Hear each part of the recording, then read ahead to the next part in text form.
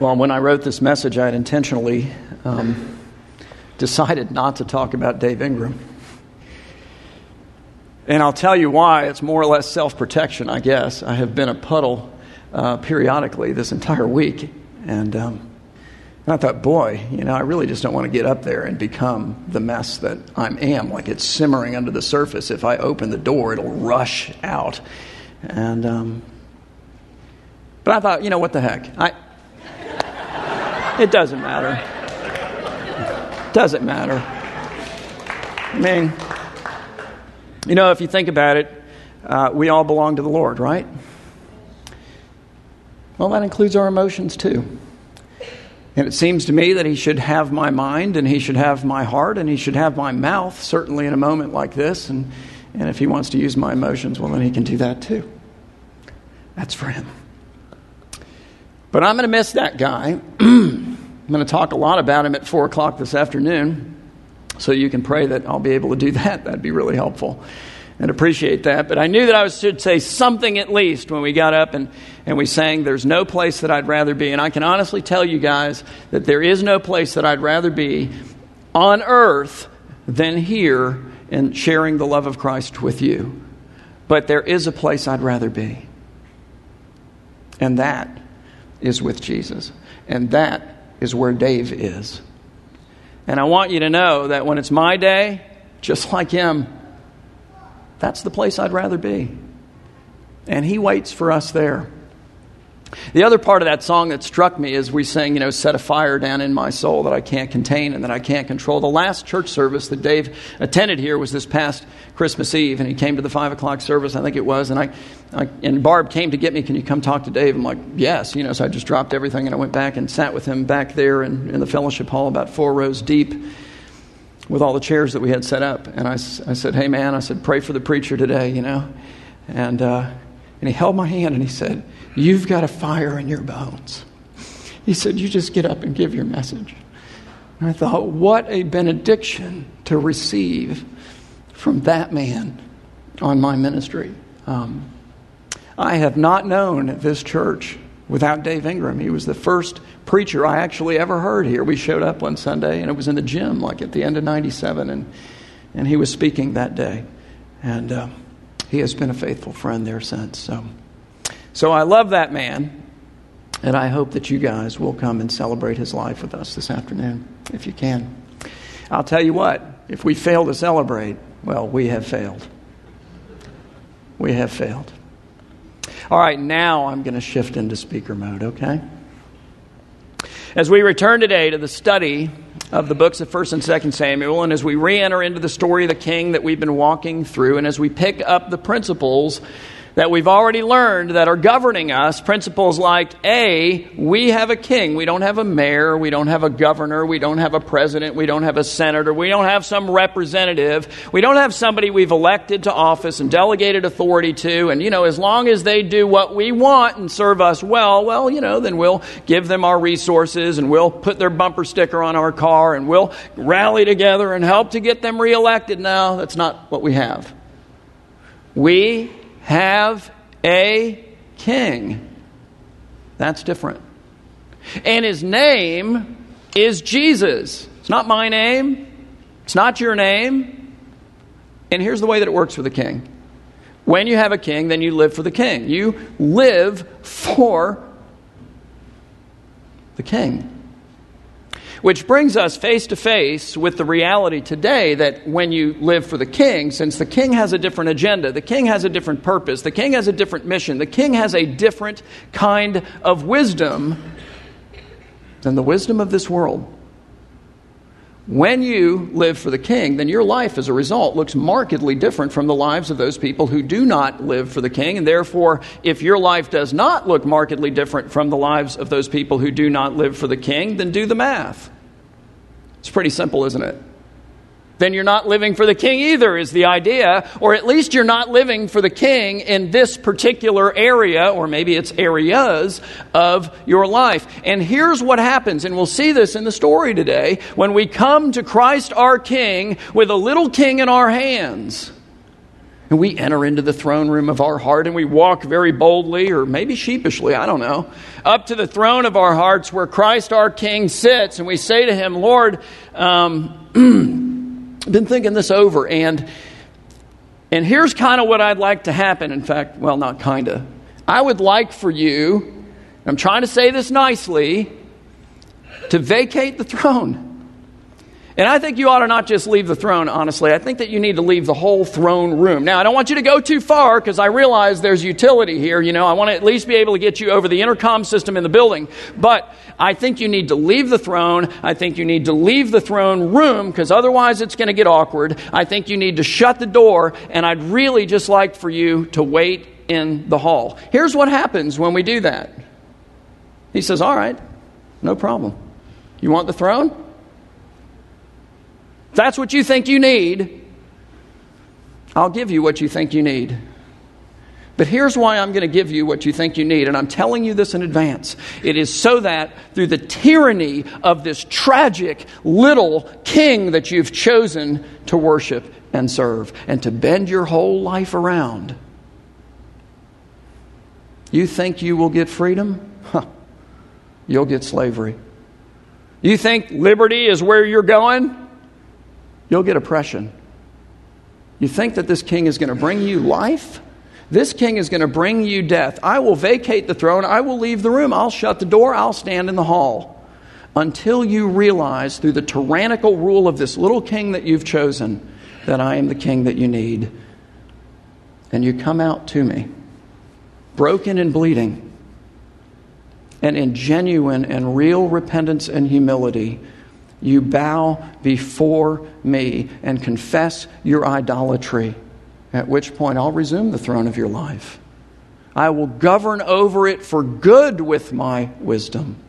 I will forgive your sin at the expense of my own blood, and I will begin to heal your wounds. But know this, they will leave scars. However, I'll even use those scars for good. We pick up our study today in 1 Samuel chapter 8, which follows 1 Samuel chapter 7, and not just numerically, it follows it thematically. It's two chapters that are meant to be considered together, really. So what do we see? What did we see in chapter 7? Well, we saw that Samuel was a really effective king. No, but he was a really effective judge.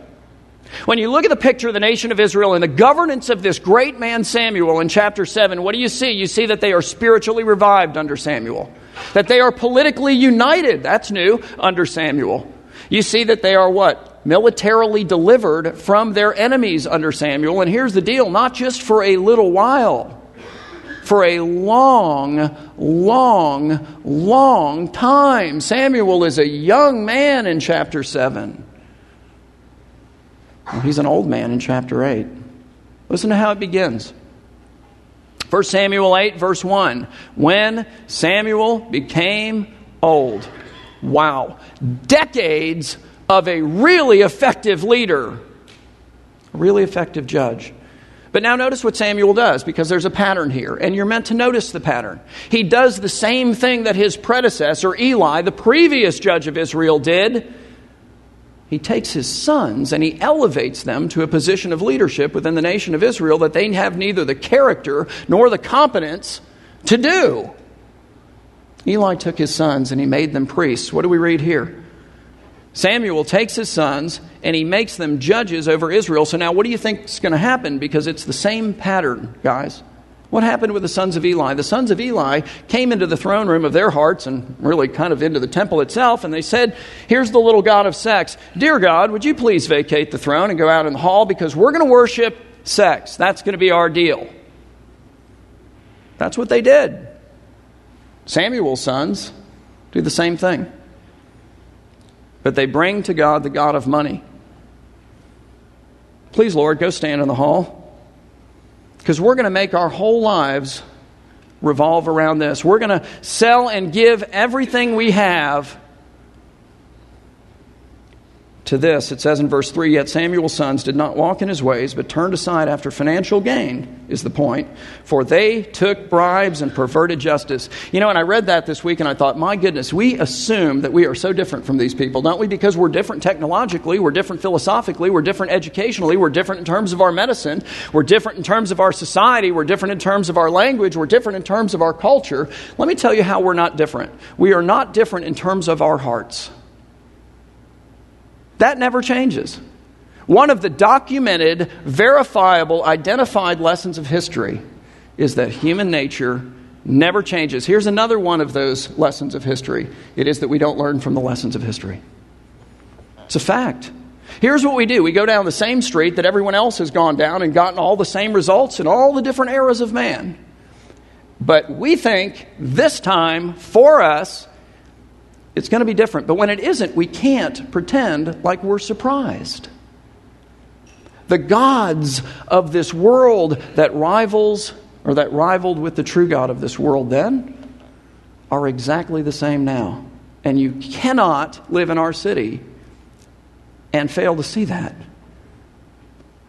And now notice what the people do. We read in verse 4, "Then all the elders of Israel gathered together, and they came to Samuel at Ramah," which is where he lived, "and they said to him, 'Behold, you are old, and your sons do not walk in your ways.'" So just like the sons of Eli had become notorious, and all Israel knew, well, the sons of Samuel became notorious, and all Israel knew. And so they come to Samuel with a very reasonable request. They say, "Samuel, pray to God that he will give us another judge just like you, because your reign and rule over us is undeniably, verifiably, factually awesome. He just can't have the same last name as you." It's not what they do. But the point is, you read through chapter 7 and you get to chapter 8, and that's what you think they will do. I mean, why would they not do that? Why indeed? "Then all the elders of Israel gathered together. They came to Samuel at Ramah, and they said to him, 'Behold, you are old, and your sons do not walk in your ways. So now appoint for us a king to judge us.'" And then don't miss the rest of this verse, because I think it's the key to the whole story. "So that we may be like," that's the idea, "all of the other nations." And Samuel is offended and displeased, and God is offended and displeased. But why are they offended? Like, what exactly is the sin here? The sin, I think, is in the reason why they ask for the king. Surely they are not asking for a king because they want to be revived spiritually. No, that happened under Samuel. He's a judge. Oh, okay, how about united politically? No. Check that one off too. He's a judge. Well, what about military deliverance from their enemies? I mean, surely that must... No, that's not it either. No, they had that under Samuel. He's a judge. They had this long era of peace and prosperity. Good grief, what more could they ask for? They're not asking for a king to be out from under the perils of hereditary succession in the nation. Samuel appoints his sons, and they're going, "You know what, we don't like that kind of a deal. That's not the way we want to get leaders." But in asking for a king, they're guaranteeing that that's exactly the way they're going to get leaders. Listen, in a monarchy, the way to become the next king is to happen to be the oldest son of the previous king, generally speaking. So yes, they'll avoid Samuel's sons, but how many wicked sons will they get? So that's not it. And I don't think the fact that they ask for a king as opposed to a judge, the simple change in their form of government, is the offense either, because you go all the way back into the Torah, you go all the way back into the writings of Moses, and Moses himself laid the foundation. He did the groundwork, if you will, for the monarchy of Israel. The sin is that in making this particular request for a king, what they're saying is, we don't want to be your people. Instead, we want to be free from your kingship, God, so that we can live like anybody else. We want to be like all the other nations. So off the throne with you then. Lord, what we'd really like for you to do is stand in the hall. And do you know what he does? He says, all right, sure, no, not a problem. There you go. Read verse 7. It says, "And the Lord said to Samuel, obey the voice of the people in all that they say to you, for they have not rejected you, but they have rejected me from being king over them." He's saying, look, you want me to stand in the hall? I'm going to stand in the hall. But here's why I'm going to stand in the hall. Because this is what you think you need, and I want you to learn through the tyrannical, oppressive, death-bringing rule of your little king that you've chosen. The king that you really need. And then you can come out into the hall, and I'll be there. And I'm not going to rub it in your face and say, I told you so and all. No. You come in real repentance. You come in real humility. You bow yourself authentically before me. I will retake the throne of your life. I will forgive your sins. I will begin to heal your wounds, and they will leave scars, and then I'll bring good things even out of your scars. And I will govern your life with a wisdom that is different from the rest of this world. And that feels small, but actually brings freedom. It's ironic, really. Like freedom is found within the confines of the law of God, within the fence posts that He erects for us. It's when we break down the fence, we open the gate and throw it wide and go run off into freedom, that we find slavery and regret. So God says to Samuel, fine, I'll tell them I'll, take my place in the hall, but do let them know what's coming. Oh, and Samuel lets them know what's coming. And you have to consider how these people heard this. Because these people knew Samuel. They grew up with this guy. They knew that from the time of his youth, as we've learned in this study, God did not, here's the biblical language, let any of the words of Samuel fall to the ground. Here's what that means practically speaking. That when Samuel delivered a message from God, every single time it happened exactly the way Samuel, as God's messenger, said that it would. Now consider that. Because what that means is that these guys are not listening to this skeptically and going, oh, I don't think it's going to happen that way. They're saying, I think it's going to happen that way, and I would prefer that to your rule, O God. That is insulting. Verse 11, Samuel says, all right, here's what's coming, guys. Listen for the word take. And notice what gets taken. He said, these will be the ways of the king who will reign over you. He will take your sons and appoint them to his chariots and to be his horsemen and to run before his chariots. And he will also appoint for himself commanders of thousands and commanders of 50s, from your sons. Oh, they'll serve in his army, but they'll also serve in his fields. Some to plow his ground and to reap his harvest. Not yours. No, they'll be his now. And to make his implements of war and the equipment of his chariots. And he will take your daughters to be perfumers and cooks and bakers. And he will take the best of your fields and vineyards and olive orchards and give them to his servants. And he will take the tenth of your grain and of your vineyards and give it to his officers and to his servants. And he will take your male servants and female servants and the best of your young men and your donkeys and put them to his work. And he will take the tenth of your flocks, and you shall be his slaves. And in that day you will cry out because of your king whom you've chosen for yourselves. But the Lord will not answer you in that day.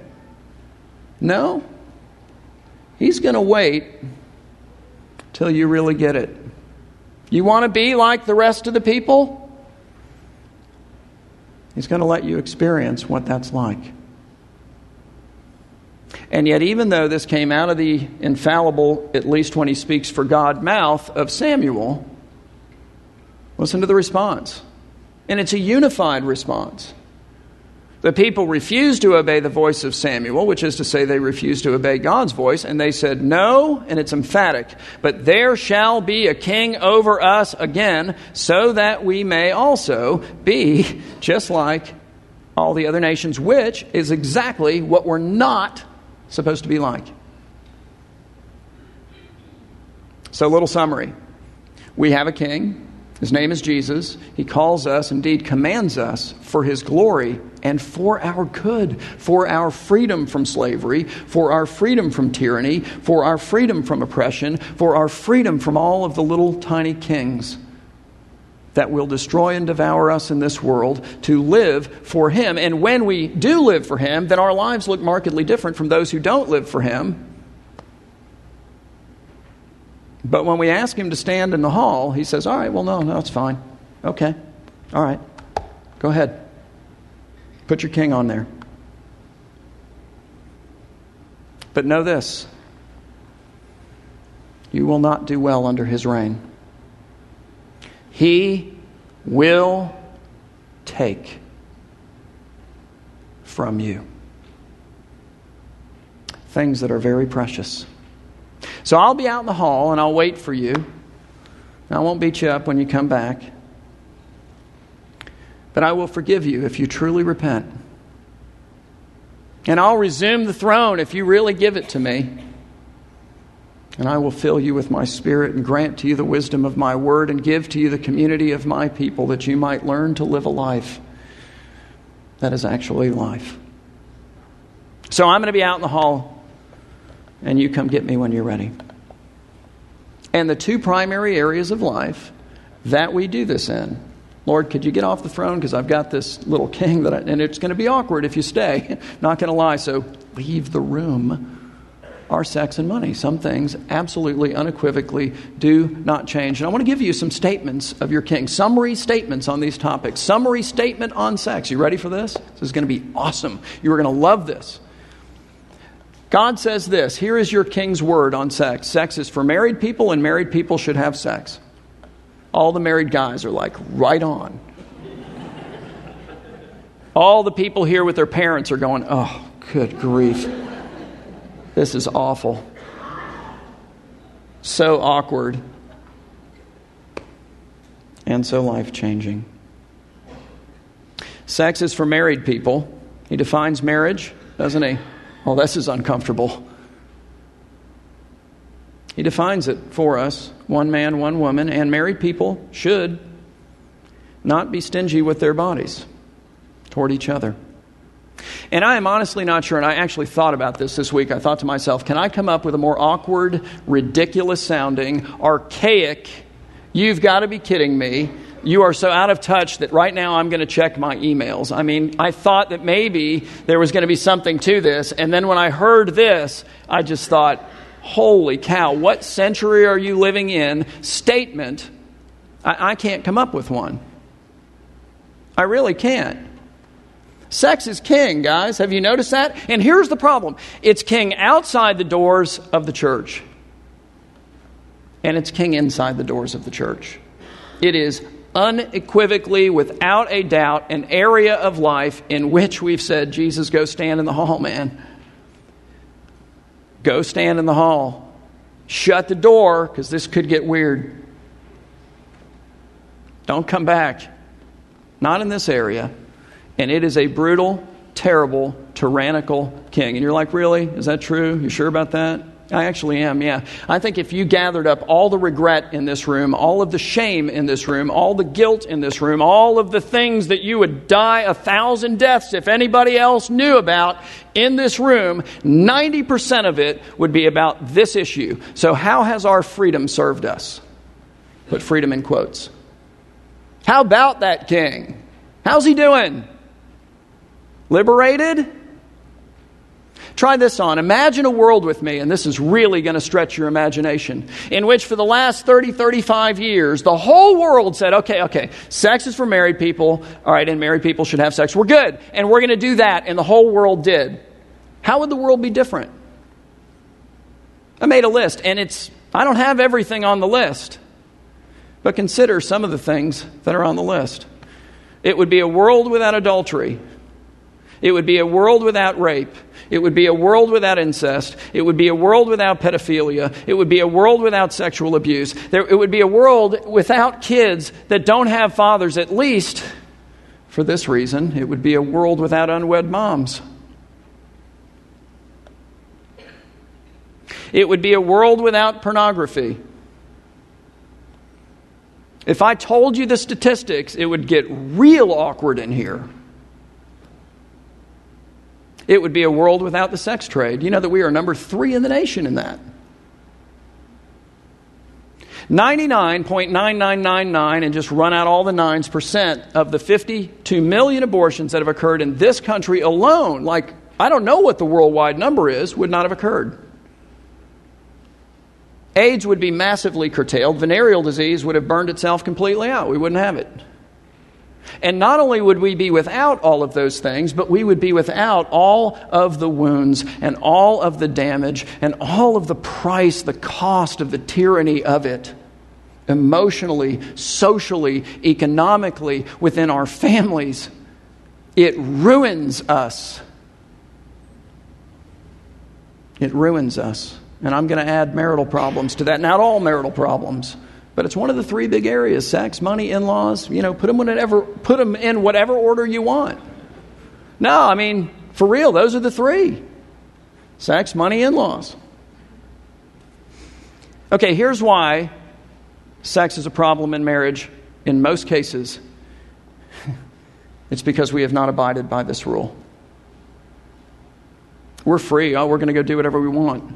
And then we bring whatever we've done into the relationship that we have. And it doesn't help us. Oh, Tom, I'm practicing. No, you're not. And you can't show up at the church 20 minutes before the service and go, hey, do you think you can delete all this stuff, you know, these images and experiences and feelings and all of it? Because I want to start fresh. There's no delete button on this deal. But here's what you can do. You can realize that you're broken and bleeding and what it is that you've been worshiping, and go out into the hall and find your real king and lay yourself down in repentance and humility before him and say, you know what? I have worshiped the wrong God. And I'm humble enough to acknowledge it. I need your forgiveness. I need your healing. Lord, take even my scars. And we see it over and over again. And somehow use them for your glory. And give me the capacities to submit to your wisdom, that I might not be subjected to the continued tyranny of this puny little king. And then, of course, there's the tragic little god of money. I'm going to give you 2 statements from your king on money. Really countercultural, okay? It's good that you're seated. Your king comes to you in his word, and I'm summarizing again. It's in a nutshell stuff. The first thing that he says about your money is that it isn't yours. And I could bore you to tears with all the verses on this. I'm going to give you one. Psalm 24, verse 1, David the psalmist says, the earth is the Lord's and the fullness thereof, the world and all those who dwell therein. What is he saying? He's saying that God owns absolutely everything and absolutely everyone. And here is why, if you think about it. It's because he created everything and everyone, and in no time since then has he given away the title or the deed to anything or anyone. Now, he does give to us life. He does give to us breath. He does give to us health. He does give to us energy. He does give to us the abilities. He does give to us capacities. He does give to us opportunities. In him we live and move and have our being, Paul says. We are so autonomous and we're doing all this stuff for ourselves. No. Every good and perfect gift comes from the Father above. Every good and perfect gift. Every. And he gives to us through those means, generally speaking, usually at least, a teeny tiny little bit, no matter how much you have, of all that belongs to him. But guys, that's not a deed. It's not a title. It's a trust. And just like when you take your money and you give it to a money manager and you expect that money manager to then manage your money in such a way as to advance your purposes, your cause, your mission, well, it seems to me that he does the same for us. And just like you don't mind when your money manager makes a little bit of money off the money that he's managing for your cause, for your mission, for your purposes, well, look, the Lord obviously gives you wealth by which to live. But when we take it and act as though it's all ours and create for us a life that excludes any possibility of using it in any way, shape, or form to advance his cause, his purpose, his mission, okay, well then we've got a problem. Then it seems to me that the king is going, hey, I don't know if you noticed, but I think I'm in the hall here just because I've just been pushed out in this area of your life. He comes to us and he says, look, I give you 100% of all that you have. I'm going to let you keep and manage 90. I want you to give me 10 as a starting point. And then beyond that, I want you to know that sometimes I'm going to come to you and say, you know that family in need? I want to cover that need through you. You know that ministry that has that? Yeah, I want you to take care of that. You know, your neighbor, your coworker. You develop the capacity to hear his voice.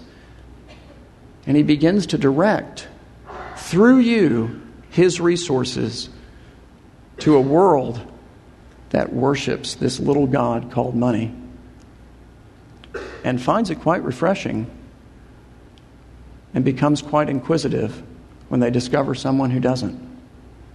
So the first thing he says is that it's not yours. The second thing he wants you to know is that more than anything else, and he says a lot on this topic, save it up, store it up, be wise with it, don't get into a lot of debt. I mean, real practical stuff. But more than anything else, he says, give it away. Be generous with it. And in doing so, both to proclaim and to discover for yourself that he's actually your treasure. That your security is really in him. That he is your comfort. That the significance that you're looking for is not found in wealth. It's found in Christ. You discover, you see, in worshiping him, that you find in him all the things that you're looking for in this other puny God. And the deal for all of us is, you know, we can either take him at his word, or we, like these guys we're reading about in this story, can put him in the hall and learn it by experience. That's what they did. I'd rather learn from their lesson. So the bottom line is that as God's people, we have a king. His name is Jesus.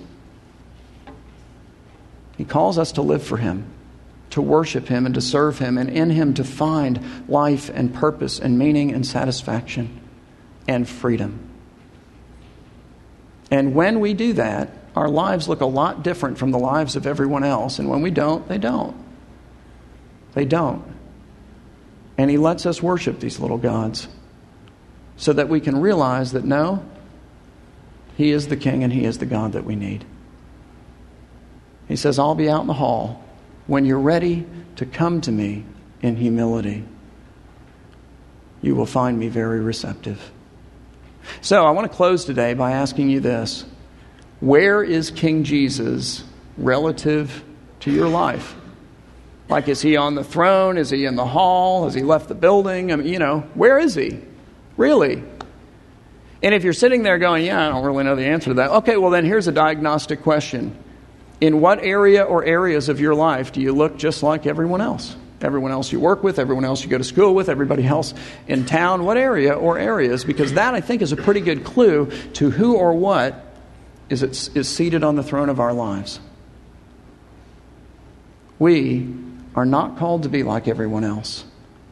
We are called to be remarkably and stunningly different. And when we are, Peter says, well then prepare to give an answer for the hope that lies within you. Get ready to share Jesus, because people are going to start asking. They just are. And I think in Dave Ingram, we had a really good example of a guy who lived and who died both for and in Jesus.